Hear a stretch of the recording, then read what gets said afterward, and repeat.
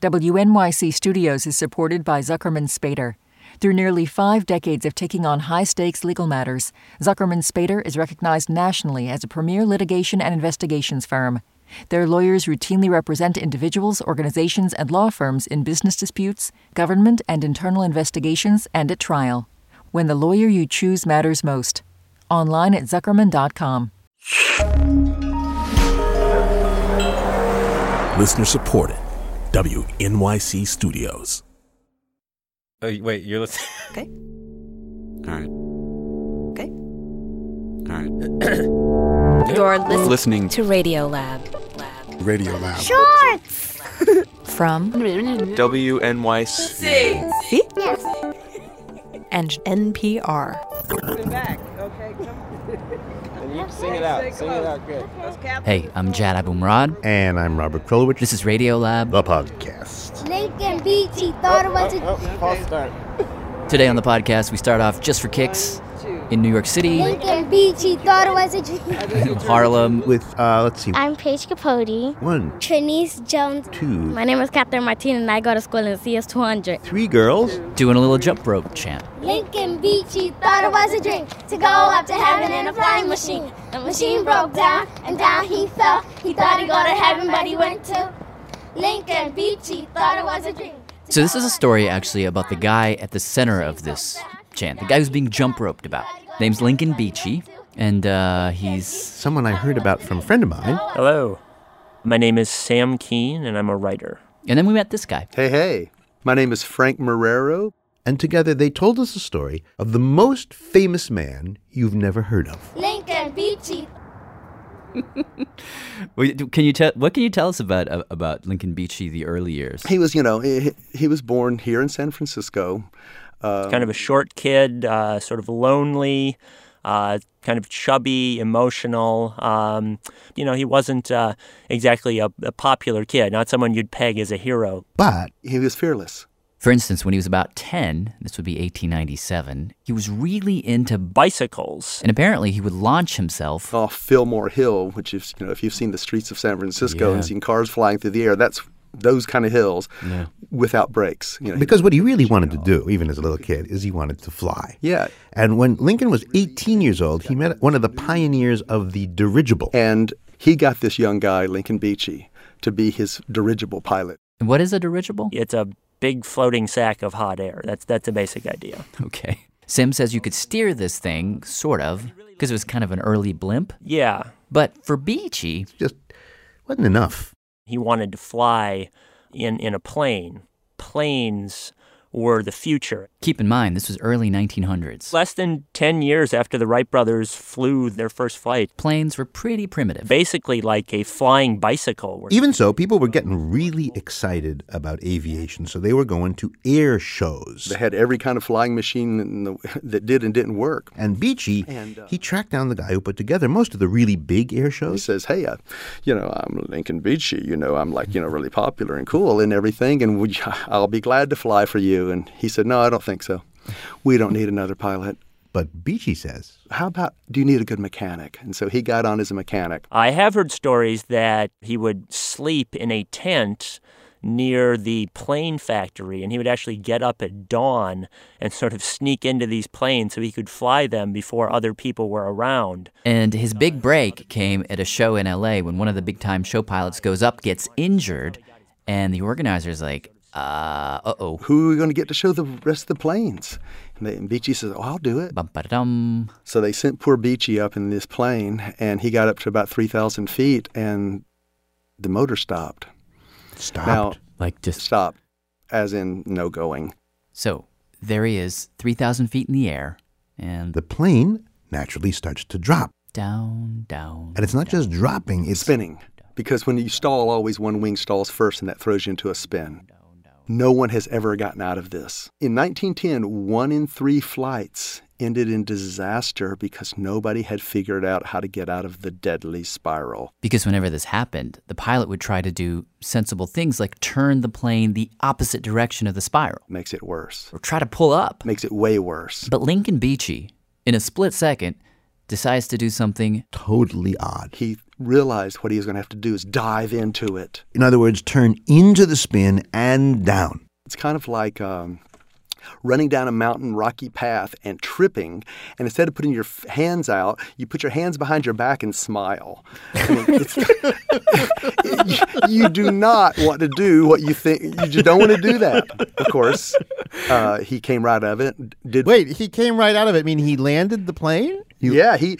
When you dive into the spin, when you do the absolute worst thing you can think of, then all the controls come back. So suddenly the plane just stopped spinning and he was able to land? Yeah, he just curls out of it, pulls out, and it lands and floats it down. And he said, I suddenly could feel the airplane. As though it was part of his body. And from that moment forward, aviation was never the same. He went bananas. When you go see an aerobatic show and you see them do all these fancy thises and that's, he invented them. The figure eight, the vertical drop, the dip of death. He was the first person to point his plane straight down and achieve terminal velocity.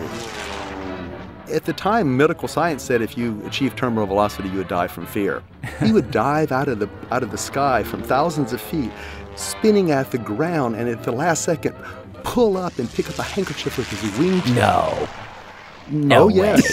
Oh, yes. He invented aerobatics. Pick up a handkerchief with his wingtip? From where? The ground? Yeah. That's crap. There's no way. There's no way. Wait a second. Wait. Well, we may never know for sure because these things are wrapped within legends. Clearly. But a lot of people saw wonderful things happen. Everybody recognized that this was nascent. This was new.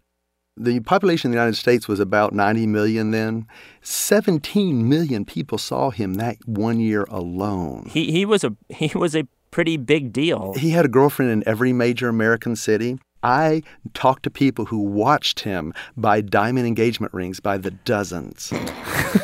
And he always had one in his vest pocket. Thomas Edison praised him. Carl Sandburg wrote a poem about him. Railroads changed their schedules to follow him around the country. What? Orville Wright called him the most wonderful aviator anyone has ever seen. People are gaga. And most gaga of all are pilots. So many people are dying imitating him.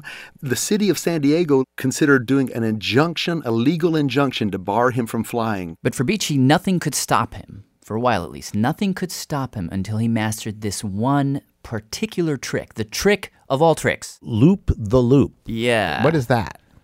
Basically, it's like a corkscrew maneuver. Like on a roller coaster? Yeah, exactly like a roller coaster, where you go level, then you go upside down, you come back going the same way. Difficult thing to do. Humans aren't evolved to fly. It's very easy to lose your equilibrium, to get screwed up on what's up, what's down. Plus, if you turn your plane upside down, one of these old planes, the motor would go off. Why would the motor go off? Because they hadn't figured out fluid mechanics of pumping the gas up into it. It all fell. It was by gravity. Still, Beechey thinks, I'm going to do this thing. Can't stop me. But one day he's on a train. He's going to speak at the Olympic Club. And Charlie Walsh's wife, now Charlie Walsh is one of his dear friends. He had just died 2 days before trying to do a Beechey, as dozens did. Meaning trying to do a trick that Beechey did. It's called doing a Beechey. Right. And so Charlie Walsh's wife sees him changing trains, and she crashes against him saying, "You killed Charlie. He's in the baggage car in a coffin." It really got to him. And it started him thinking about all the people who had died trying to imitate him. At one point, he said he felt like he had murdered some of these people. That's how hard he took this. And at that point, he decided he couldn't go on with it. He decided he had to retire. So he arrives at the Olympic Club, and as everyone's cheering, steps up to the podium. Comes up and says, "You could not make me enter a plane again at the point of a revolver. I'm done." That's really what he said?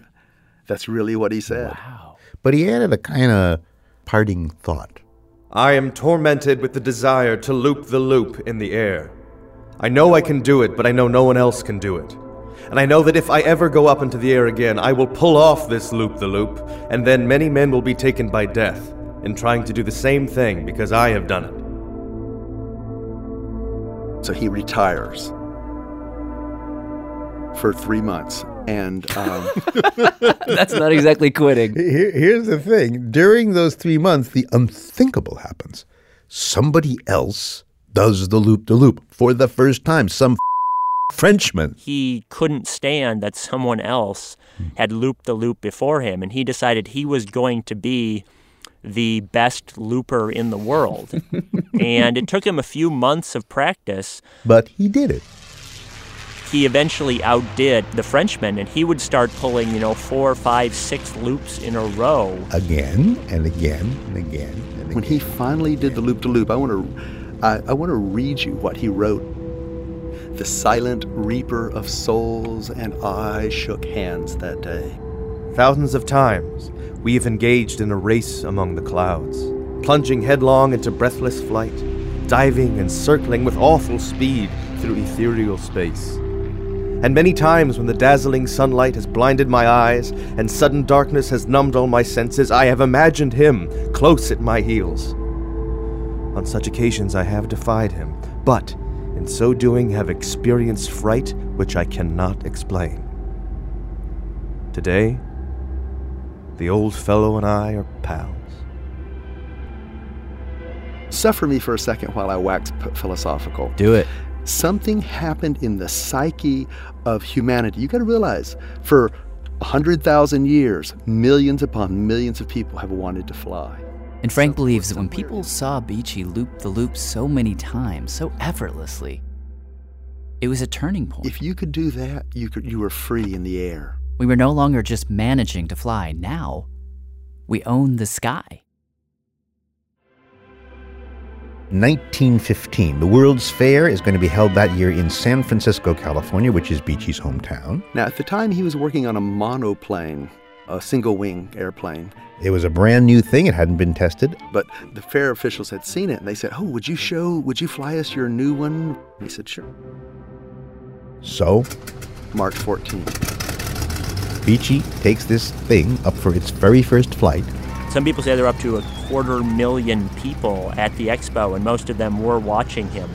So he goes up over Alcatraz and 3,000 feet above Alcatraz and starts diving. And that structural, metallurgical smarts hadn't been developed enough yet on single-wing airplanes, and both of his wings cracked back. Someone said it sounded like a ship mast just snapping, cracking right in half. He fell 3,000 feet. They estimated him going at 250 miles an hour and hit the water right at the foot of Fillmore Hill. When a doctor looked at him later, he actually only had a broken leg from the impact. But what got him was he was strapped in pretty tightly, and no matter how hard he struggled, he could not get out of the straps. Plane had him wrapped in so tightly, it just drug him down to the bottom, and he drowned in the bottom of San Francisco Bay. After that show, for 24 hours straight, you couldn't make a phone call in San Francisco. Because so many people were calling in and out with news and rumors about what had happened to Lincoln Beechey. So he took down the entire San Francisco phone system. So why has he been erased from the common historical memory? I mean, you hear about flying aces from World War I, Eddie Rickenbacker, and you hear about Charles Lindbergh, of course, and you hear about Amelia Earhart. Yeah, but you don't hear about Lincoln Beechey. Well, after the war, we had new heroes. And he slipped into obscurity. Except for one thing. It's a jump rope chant. 1, 2, 3, 4. Lincoln Beechey thought it was a dream. That, little kids would say. The machine broke down, and down he fell. He thought he'd go to heaven, but he went to... It went, Lincoln Beechey thought it was a dream to go up to heaven in a flying machine. The machine broke down, and down he fell. Instead of going to heaven, he went to... Lincoln Beechey thought it was a dream to go up to heaven in a flying machine. The machine broke down, and down he fell. He thought he'd go to heaven, but he went to... Lincoln Beechey thought it was a dream to go up to heaven in a flying machine. The machine broke down and down he fell. He thought he'd go to heaven, but he went to... Lincoln Beechey thought it was a dream to go up to heaven in a flying machine. The machine broke down and down he fell. He thought he'd go to heaven. Beachy thought it was a dream to go up to heaven in a flying machine. The machine broke down and down he fell. He thought he'd go to heaven, but he went to Lincoln Beach. Thanks to Sam Keane, author of The Despairing Spoon and Other True Tales of Madness, Love, and the History of the World from the Periodic Table of Elements. And thanks to Frank Marrero. Right. My book is Lincoln Beachy, The Man Who Owned the Sky. And thanks to Nick Capodici for being our Lincoln Beachy. And lastly, we want to thank again our jump ropers at CS200 here in Manhattan and this talented group of singers at the LaGuardia School of the Arts. My name is Emma Moorcroft, Kelly F. Themieux, Julia Egan, Mariel Nazareno, Ruby Froome, and Ruby wrote and arranged what you're hearing. Lincoln Beachy thought it was a dream to go up to heaven in a flying machine. The machine broke down and down he fell. He thought he'd go to heaven, but he went to... Oh, and thank you to Robert Apostle at LaGuardia and Brenda Addison at CS200 for the hookups. And if you are at all tantalized by the idea of a loop... Well, we have a whole hour-long segment coming up next in our next podcast all about loops. Loopy math, loopy biology, loopy neurology. Loopy jokes. Coming your way. I'm Jad Abumrad. I'm Robert Krulwich. Thanks for listening. Message. Hey, I'm just going to read for the credits. This is Dallas from Dallas. That's really my name, and that's really where I'm from. Radiolab is supported in part by the Alfred P. Sloan Foundation, enhancing public understanding of science and technology in the modern world. More information about Sloan at www.sloan.org. And this is me mentioning that I'm a Radiolab listener. Bye. End of message. Radiolab is supported by the John Templeton Foundation, funding research and catalyzing conversations that inspire people with awe and wonder. Learn about the researchers making the latest discoveries in the science of well-being, complexity, forgiveness, and free will at templeton.org/podcast.